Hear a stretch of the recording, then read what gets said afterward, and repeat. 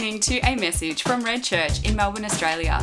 If you'd like to know more about Red or its ministries, please go to redchurch.org.au. Well, good morning. Is it actually winter? It's spring, autumn. Definitely not spring.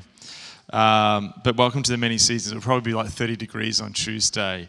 But that's what we love about Melbourne. My name's Mark, if I haven't met you. And we are currently in a series which is called Jesus the Submitted King. And the word submitted instantly conjures up an image of Jesus submitting his will. To submit is to give over your will to something else, someone bigger, something bigger than you. And so often when we think about this as this giving up of will, submitting our wills. But what I want to do is I want to talk about a different kind of submitting, and I want to talk about a different understanding of this, which is submitting of the mind. Now this, if you've been following the Lent readings, came up this week when we read from the book of Isaiah on, I think it was early in the week in the readings, and I just want to refer to part of that particular book. Isaiah 55, the reading, just the end of the reading that was this week, which some of you would have read. It says this: "Seek the Lord while he may be found. Call on him while he is near. Let the wicked forsake their ways and the unrighteous their thoughts." Highlighter, pen on thoughts. "Let them then turn to the Lord, and he will have mercy on them. And our God, for he will freely pardon." Get your highlighter pen out again. "For my thoughts are not your thoughts, neither are your ways my ways, declares the Lord. As the heavens are higher than the earth, so are my ways higher than your ways, and my thoughts than your thoughts." Heavens and earth doesn't just mean the physical realms there, but the spiritual concept. This concept that God's thoughts are higher than humans' thoughts. This mirrors another famous passage in the book of Job, where Job, who has gone through these tremendous travails, a faithful man, yet has had horrible things happen to him, who around him these friends gather, and the whole time they're questioning Job, they're questioning God. And then the turning point in Job chapter 40, where God answers. And he says, coming in a storm. Verse 6, "Then the Lord spoke to Job out of the storm, brace yourself like a man, for I will now question you." For 2 chapters, we then have this incredible panoramic journey where God takes us almost back to the beginnings of creation, showing the splendors of the universe, the behemoth, these giant creature, the Leviathan, this giant mysterious sea creature representing chaos. And it's like, here are my thoughts. This is my realm of thinking, so much higher than yours. And so we have this sense here that God's thinking is greater than ours, that we cannot simply approach God in the ways that we think about things as humans. So is God just then a mystery, something which we can never truly grasp, so distant from us that we can't be in relationship with him? But after the coming of Jesus, Paul tells us in 1 Corinthians chapter 2, "Who has known the mind of the Lord as so to instruct him? But we have the mind of Christ." So this concept arises here that there's this particular mind of Christ. Now, will and mind is linked, but this isn't just Jesus who then is the humble person who gives his life on the cross. What Paul is, that's part of it. But what Paul is saying here is there's this mind of Christ, a way of thinking which aligns with how Jesus thinks. And that's what I want to touch on today. And I want to say that part of the journey that we're on in Lent is learning to follow Jesus, but also learning to think like Jesus. To have the mind of Christ, which enables us as humans to then interact with God, whose thoughts are so much greater than ours. But as soon as we talk about the mind of Christ, and as soon as we talk about the thoughts of God,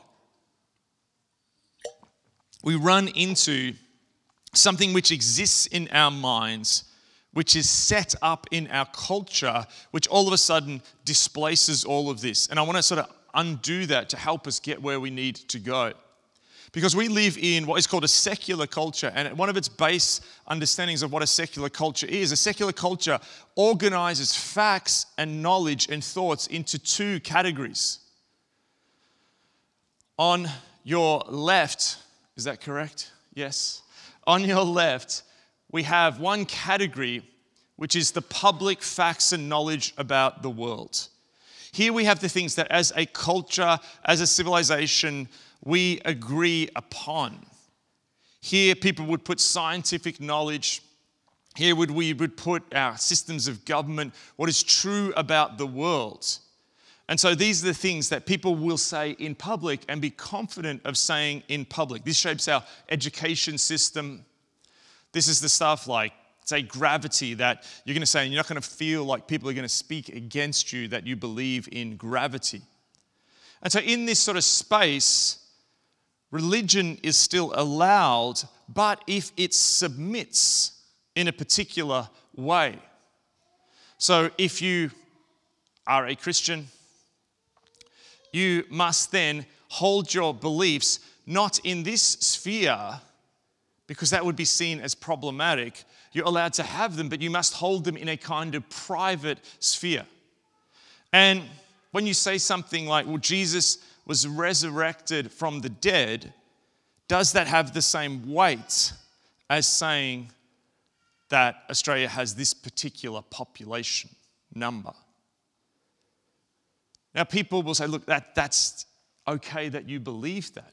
But essentially what that is not so much a fact as it is your belief. It's not so much knowledge as that's your personal value, because we live then in this space where there's all kinds of different values and they're contrasted with facts and knowledge. So this is what we mean by a multicultural, multi-religious society. Now, what's really interesting is understanding that this is a very, very Western concept. I heard an interview recently with an American guy who works for the US government, and he goes around the world trying to, promote American forms of government. So one of the things he talks about is the separation of church and state, which is very much where this idea comes, that idea comes from this.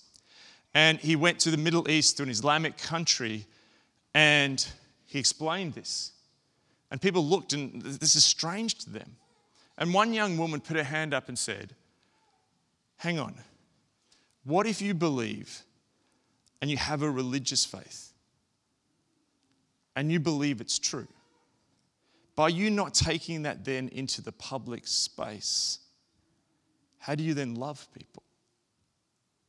If you just keep it to yourself in the private. It's a really, really good question.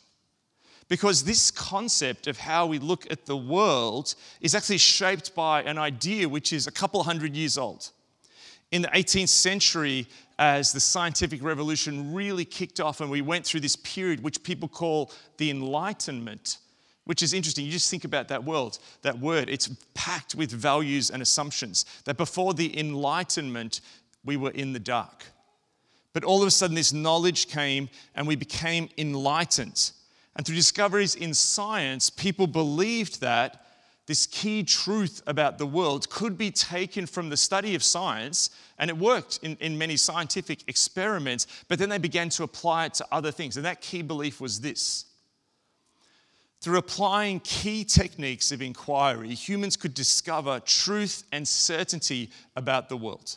That I could examine something from a distance, observe it, mark it, research it, write up what my findings are, and discover the essential truth about this particular object, which would then give me insight in how to operate within reality and within the world. Again, this is something from the scientific realm. That people began to believe that this was the key to then unlock all the mysteries of the world. That this was the key to unlock the mysteries of not just science, but politics, how we engineer our societies, human happiness, human flourishing, and even religion.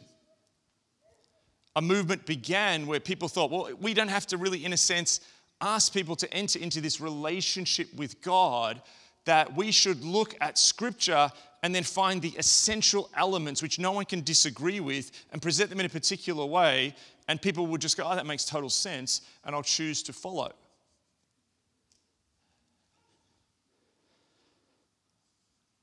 And this leaves the Christian then in this interesting position where, particularly in the West, not just the Christian, but anyone who believes any religious belief, in this particular position where you always feel that there's this public weight pushing in on your private beliefs and values.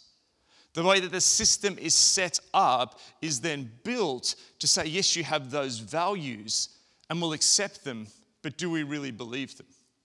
So we can say things like, in the West, look, all religions, I think they're essentially the same, but you can say that because actually you mean none of them really matter. None of them really have any content. So then the individual believer constantly faces this almost cleaving of their mind where you're trying to work out, is that just what I believe? Is that different? We have all these things we say, we don't believe that today. All of that sets up this kind of system. And so the Christian then is pushed into this place. And even some Christians have advocated for this particular vision where we look at faith and we go, okay, so there's all these realities that we know of today, and there's all these accepted beliefs and science, and over here's these sort of private beliefs and values and the supernatural and all of this stuff. So to believe, I've almost got to suspend my disbelief and do this leap of faith. Famous scene, if you've seen it, I've seen it in church. I may have been one of the person doing this talk with this video as a youth pastor. Indiana Jones, The Last Crusade, and Indiana Jones is on this quest to find the Holy Grail. And he comes, as he has to get past all these different barriers and little things that the ancient people who built all the temples that he steals stuff from created to stop him stealing stuff. Anyway, he gets to this point where he sees this giant chasm, and there's no way to traverse it. And he has this book that his father has left him, and there's this picture of this holy knight of faith stepping out into the abyss. And I think the line's like, the knight of faith walks by faith. Now, the knight of faith reference is a really interesting one. It's actually reference to a thinker called Søren Kierkegaard, who said, writing at the time when science was discovering all this stuff in Denmark, basically said, well, the Christian today just has to make this leap of faith. Now, Kierkegaard was an incredible thinker on so many ways, but I just wonder about this point, because what it says therefore is like, you've just got to jump. And Indiana Jones just puts his foot out, and I love the image you can see on the top right of almost that feeling like he's trying to reach for his heart, of like trying to get the feelings. Okay, I've got to put my mind off here and just go for the feelings, but then in his face there's almost this look of terror. I think that's actually what a lot of people feel today. This sense of like, okay, I sort of know this is true. How do I know this is true? Well, I sort of feel it, but I feel this terror, like, what if it's not true? And you just got to make the leap, and he makes the leap, and just when you think he sort of puts his foot out, I'm not going to recreate it here because I got my eyes closed, but I could fall. But he steps out, and then all of a sudden, his foot hits this path which was unseen. Now, there's definitely truth in this. But it can make faith seem like you're just these people who make this irrational faith. And you're trying to hold that against the realities that you experience. But then the fact that, what if this is just madness? And what if I'm making this leap of faith? And how do I hold this all together?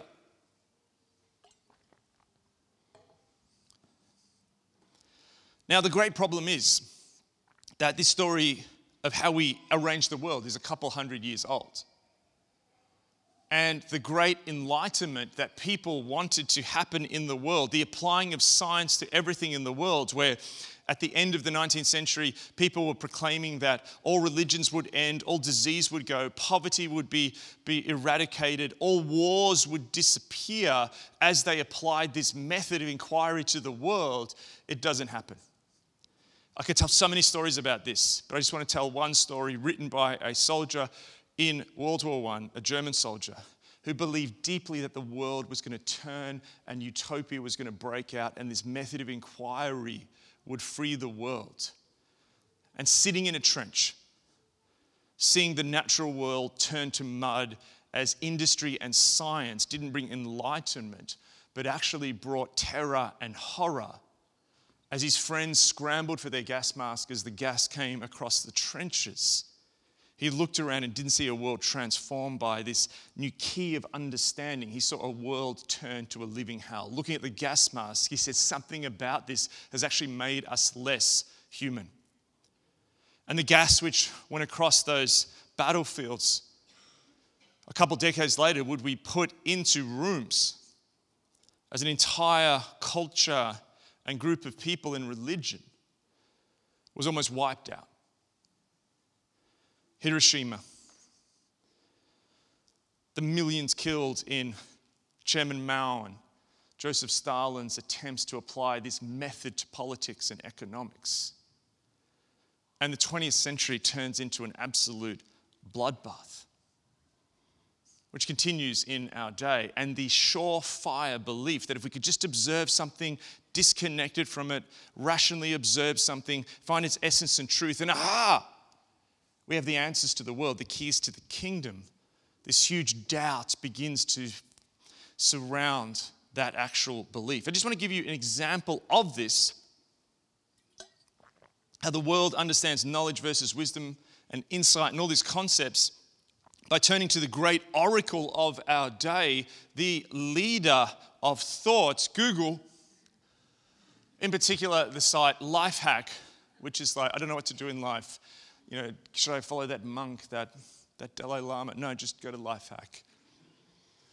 And I asked it, well, what is knowledge and what is wisdom and how do I understand? I just want to read this to you. It says of knowledge. Knowledge is the accumulation of facts and data. Okay, so that's that sort of scientific, empirical understanding that you have learned about or experienced. It's being aware of something and having information. Okay. Knowledge is really about facts. Knowledge is really about facts and ideas that we acquire through study, research, investigation, observation, or experience. So that's what I'm talking about here. That's what knowledge is. Okay, so knowledge is observed it, have the facts, cool, that's a drum kit, gotcha. Wisdom. Wisdom is the ability to discern and judge which aspects of that knowledge are true, right, and lasting, and I'm okay with you, and applicable to your life. Notice what's happened here? To your life. So all of a sudden, yes, certainty, it's a drum kit, but do I think it's a drum kit? Is this a container for my spaghetti?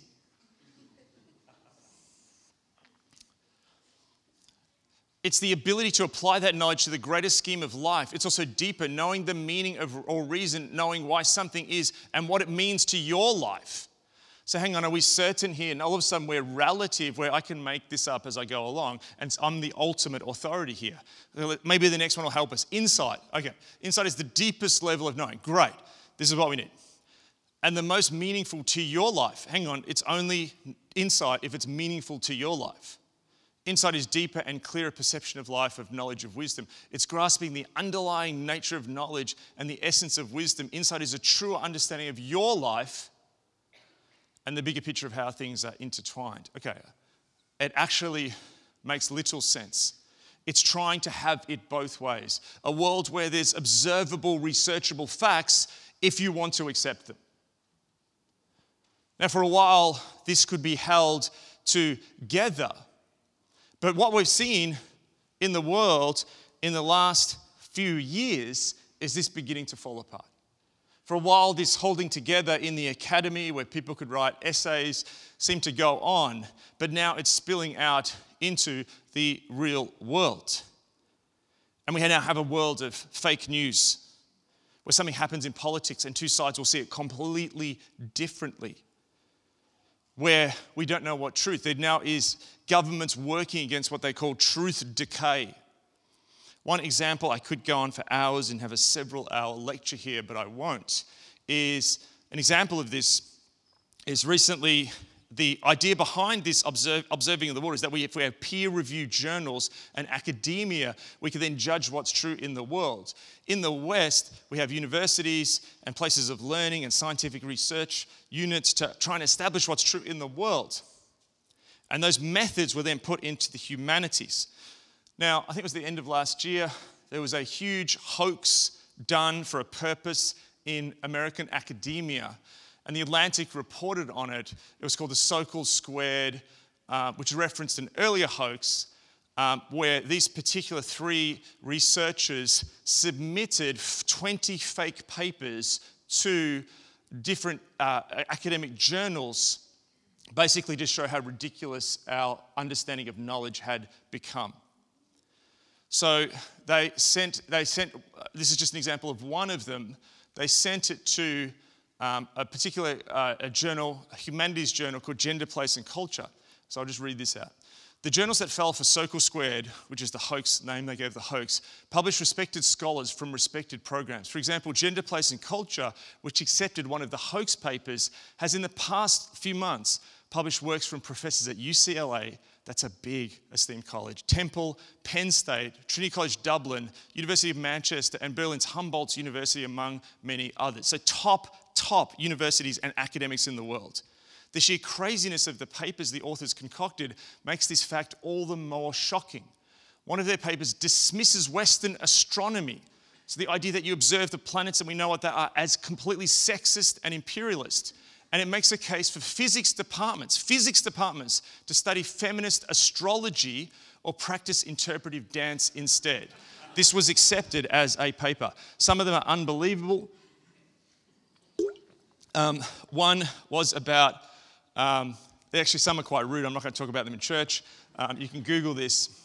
One was about the oppressive structures of dogs in Portland public parks. And that certain species of dogs were being oppressed by other dogs, performative behavior, just amazing sort of stuff. Now, we can laugh about this, but what we have here is a battle which seems political, which is ultimately between now our scientific departments, which are trying to hold on to these methods, and our humanities, which deeply now not just influence humanities departments, but education, local government, how we think about justice and these issues. They're in battles with each other. Now, one of the really interesting things is the new atheists who 10 years ago were attacking religion. Now there's this battle where you've got people like Richard Dawkins, who's an evolutionary biologist, arguing with these people from this gender studies field. Sam Harris, who was one of the new atheists, arguing with people from this sort of new left, which has almost like become like a new religion. And the culture ends up at this place where what's happening is this reverse has occurred. Where now private beliefs and values, because you can make up what you want, are now coming in and challenging public facts and knowledge. Hence the popularity that millions and millions of people around the world now believe there is a flat earth. And it's growing in belief. And that's just one example of many. So doubt's actually going both ways, which is fascinating. Dallas Willard says this. So real life, which must assume answers, is abandoned by our knowledge institutions. So how do you actually have facts and knowledge and truth which helps you actually live a life? So it's abandoned by our knowledge institutions to feelings, force, politics, and traditions. Isn't that just our world at the moment?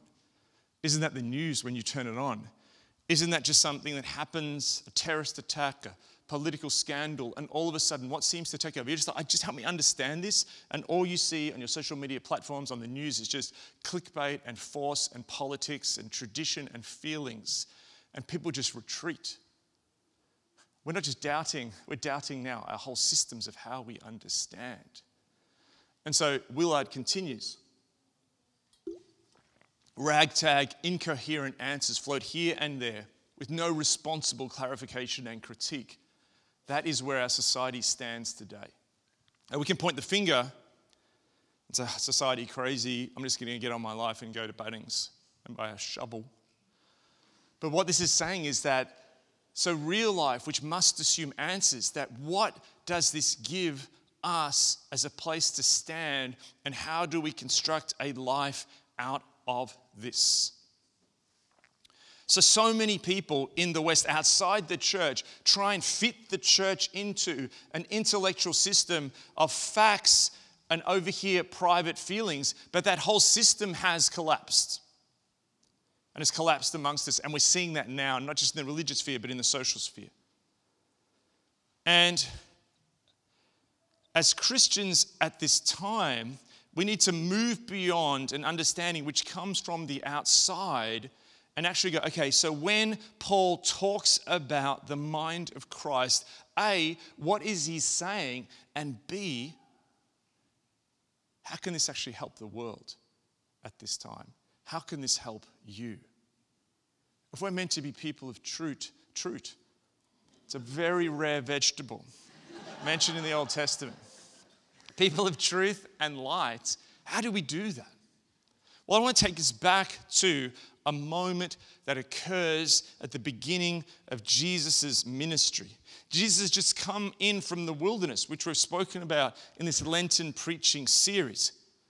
And he arrives at a synagogue, and in the synagogue, which is these houses of prayer and study of scripture and Torah, Jesus gets up and it's his turn to read the scriptures that day. And so he gets up and reads. Not an unusual thing to happen in a synagogue at that time or even today. But something changes in the middle as he opens the book of Isaiah. He says this, "The Spirit of the Lord is on me because he has anointed me to proclaim good news to the poor." Good news, information that frees. He sent me to proclaim freedom for the prisoners, recovery of the sight of the blind. Now that's actually true. It has real world implications about people who are caught in prisons and people who are actually physically blind. But there's a second deeper meaning as well. That actually it means the people who are imprisoned in the ways that their mind and their desires and their wills are imprisoned. The people who can't see the world for actually how it is. And to proclaim the year of the Lord's favor. Sounds something very nice that you might hear if you went to private school as you were waiting for recess in the chapel service, and now we have the year of the Lord's favor, and you're not thinking because you're thinking about your lunch. But at this time, in Jewish people hearing this, who are hungering for God to come again, who are hungering for the day of the Lord, this year of Jubilee, this time of Shalom, when God would come and make the world right. And Jesus just got up, and it's been going normal at this point. It's just like, boom, it's here. The world just changed it. A different reality is breaking out, and it's here right now. Drops the mic, rolls the scroll, drops the, well, you couldn't drop a Torah scroll, that's very bad form. But he rolls up the scroll, like, gives it back to the attendant, sits down. And you can imagine him just like sitting there. Everyone's just like, what just happened? And he just sits down. And he's not talking. It says the eyes of everyone in the synagogue were fastened on him. Why? Why? He began by saying to them, today this scripture is fulfilled in your hearing. The day of the Lord is here. The year of the Lord's favor. The kingdom of God is here. It's here and it's here. I am him. This is knowledge and truth, but it's knowledge and truth with arms and legs that's walking and has come close. This is the God of mystery and transcendence that goes beyond human understanding, who comes in a storm and tells Job to brace himself, that Isaiah says is actually something that is so higher we can't understand it. That mind is now amongst them. And we have to have this as our baseline of understanding what knowledge and truth is. Not some failed and falling apart Western concept created by people 300 years ago who believed that they could conquer the world through achieving knowledge. And they did conquer the world, but not in the way of changing it, but so often in the way of taking from others and hurting themselves and unleashing war and brokenness. So what is reality then? That's the question we actually have to ask at this time. What is reality? What is truth? Jesus says it's the kingdom of God. And so therefore, to discover truth and knowledge, we must align with the way of living within the kingdom that Jesus shows us. So this is truth, but it's also faith, it's wisdom, it's a way, it's knowledge, it's not morality. Unlike the gobbledygook that life hack gives us, This is all captured in one. This is different. This undermines our current concepts of thinking. This is not something you can just observe from a distance and write notes on. This asks us to be involved. Tom Wright says this: faith is the response of the whole person to the whole gospel. Assent or agreeing with something is only ever one part of it. The gospel does not merely produce a mental reaction, a calculation, and a conclusion.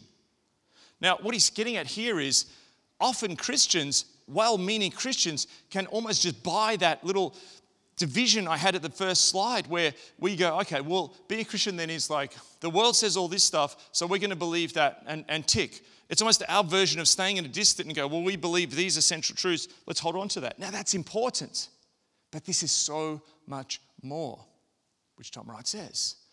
That matters, but it never happens alone. Mind and hearts are inextricably linked. That's why loyalty, pistis, the Greek word for faith, isn't just suspending disbelief, Indiana Jones walking out into something that cannot be seen. It's loyalty. Loyalty. Wright continues, obedience of faith is the full-hearted, full-person response of loyalty to a message about Jesus. So therefore, we can only have spiritual knowledge of a personal God by being in a personal relationship with Him. If the world's just data and a meaningless series of random accidents, sure, maybe you can find the answers to everything by just observing it. They're just a bunch of data. But if this is a story, if this is a personal God, you're only going to find and understand that meaning by coming into relationship with that personal God, of sitting with Him and being in His presence, of entering into the story. And what's great about a story is you don't know all the details. We know the contours of how it's going to end, but we're injected into the story. Your life is injected into the story. Where is it? It's in one of the later acts between Jesus' death and His resurrection and His kingdom. And you're in that stage where the church is now, He's meant to be His ambassadors and embassy in the world, living out of His kingdom before He comes again. So we can only have spiritual knowledge, truth, and understanding of a personal God by being in personal relationship with Him. So this isn't just, I'm a Christian because I believe these 22 things. That's important. But that's just a poor reduction of what faith actually is. We can only discover the spiritual knowledge of God's kingdom by committing to it, seeking it, dwelling within it. Not just looking at the truth from back here and, I agree with that, I'm not sure. When it gives me all the knowledge, I'll commit then. No, you only understand it. I'm not going to get on the drum stool. That's where the metaphor went, but it's not going to happen. By actually dwelling within it.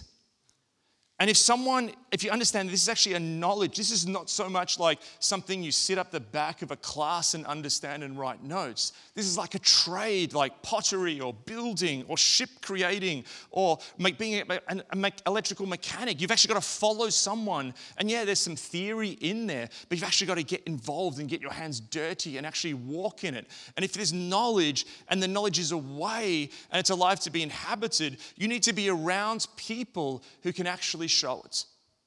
And this explains something. Why did Jesus just not rock up in the first century and go, hello everyone, synagogue, I've just written the most incredible thesis on what it is to be fully human.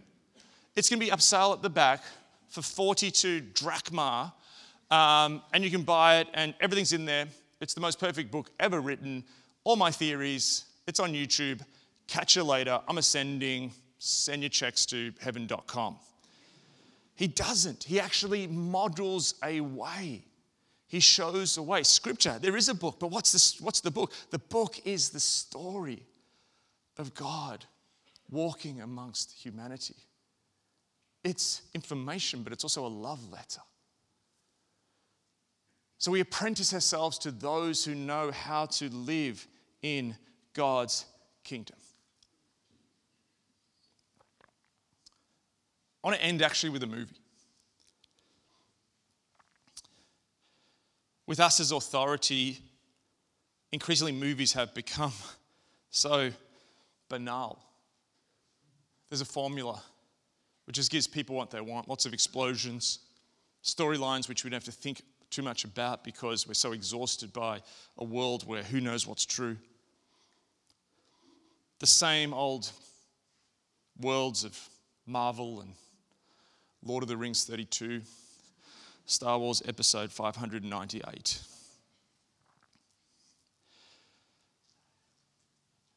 And so often when you encounter something which you actually have to work for, we now actually can't be bothered. This week I'd wanted to watch it for ages, and I finally watched after like multiple people saying to me, you have to watch Terrence Malick's incredible film, The Tree of Life. Malick has this incredible Christian vision, and this is a deeply Christian-infused film. Not in a sense that it clearly presents this Christian message, but it's this film which goes for 2.5 hours. There's like a 3.5 hour version. And it's the story of a family in mid-century Midwest of America. It's dreamlike. Not everything's explained. What Malick's great skill is almost making the reality of what it's truly like to be human. Being human is not just like, here's the 12 ideas that happen today. Humanity is this thing where you're in your body, you're experiencing the cold, there's light, there's touches of people, there's half-heard words. And the movie just floats through memory. You begin to see a character who's remembering back, played by Sean Penn. And the centerpiece of the movie actually begins with a quote from Job, from chapter 40. A family has lost their son. That's not me giving anything away to the movie. And then just shows the realities of that playing out, them remembering back. The mother, played by Jessica Chastain here, represents grace in the world. She's someone, you see her as a little girl, who the entire world is a place alive with God.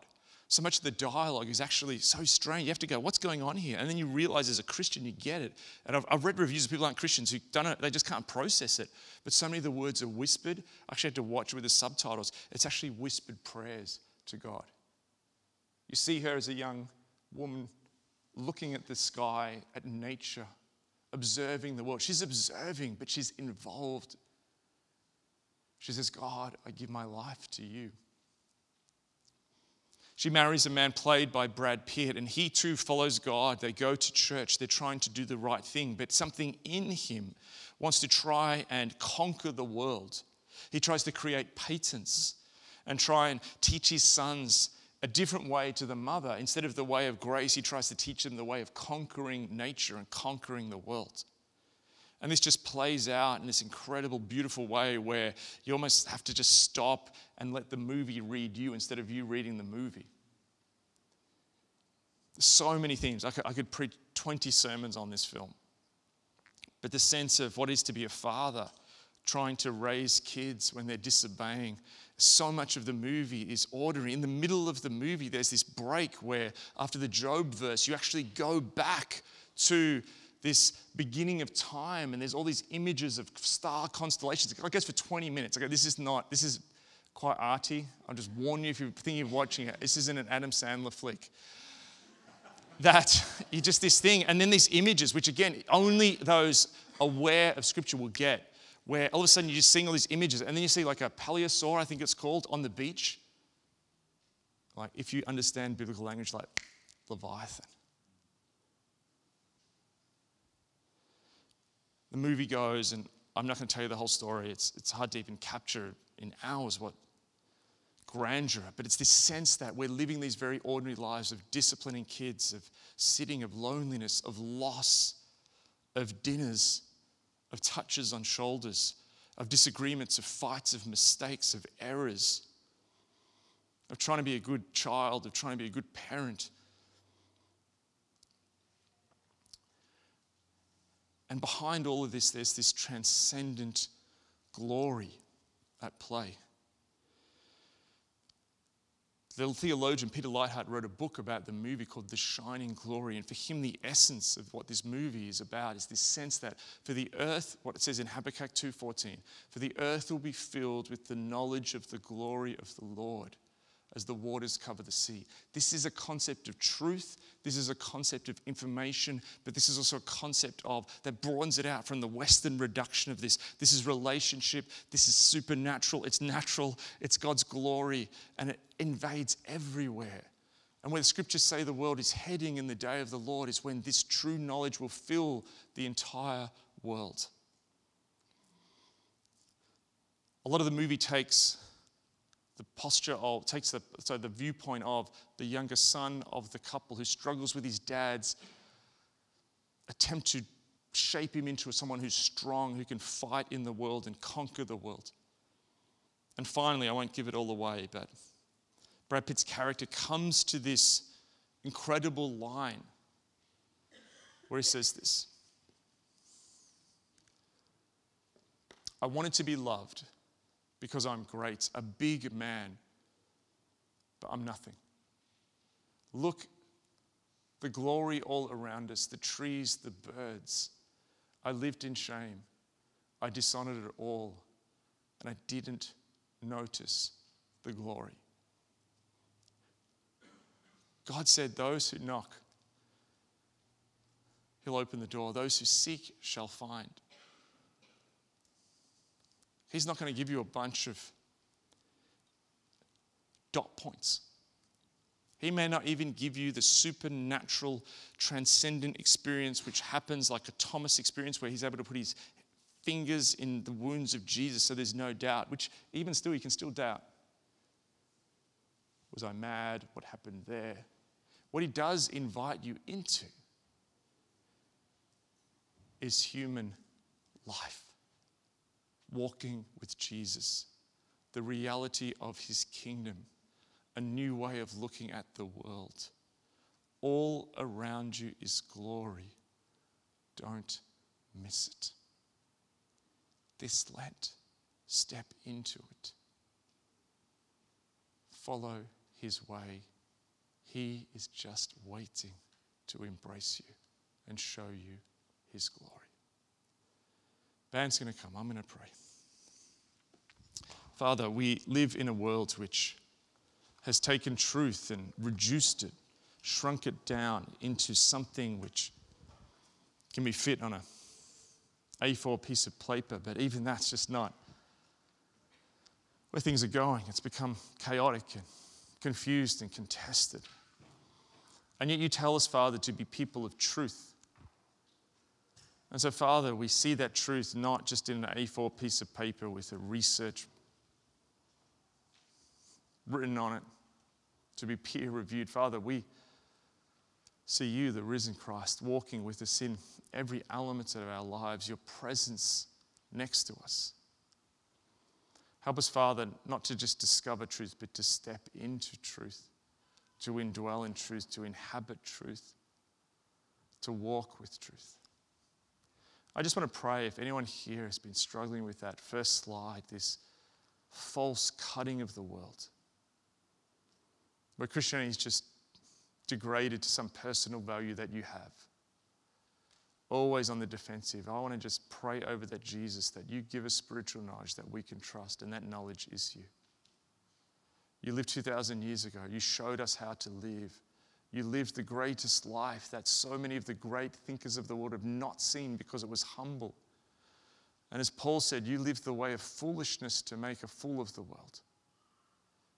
You walked the way of wisdom, so we may discover the wisdom in you. So, Father, strengthen our faith. Help us to discover it as we walk with you. Help us to realize that it's not about what information comes across our path, but it's the direction our hearts and feet are walking with you. Father, help us not to miss the glory in the world. This world is alive with you. Give us new glasses to see it. Help us to submit to the submitted King. We pray this in your name. Amen. Let's now just move into a time of communion. Communion, common union. Sitting with him, eating with him in the most ordinary of ways. That's what this meal's about. That's what we're going to do now. If you don't want to be someone who misses the glory, if you have anything that you want to bring to God, there's going to be people on the sides to pray for you. But let's just let him embrace us. Let truth hold us. Let's move now into this period of submission. Let's stand and sing to God. So come, Holy Spirit, speak to our hearts, our minds, our wills. Cast away doubt. Let us be vessels of truth in this time, Jesus. We pray that in your name. Amen. Let's worship.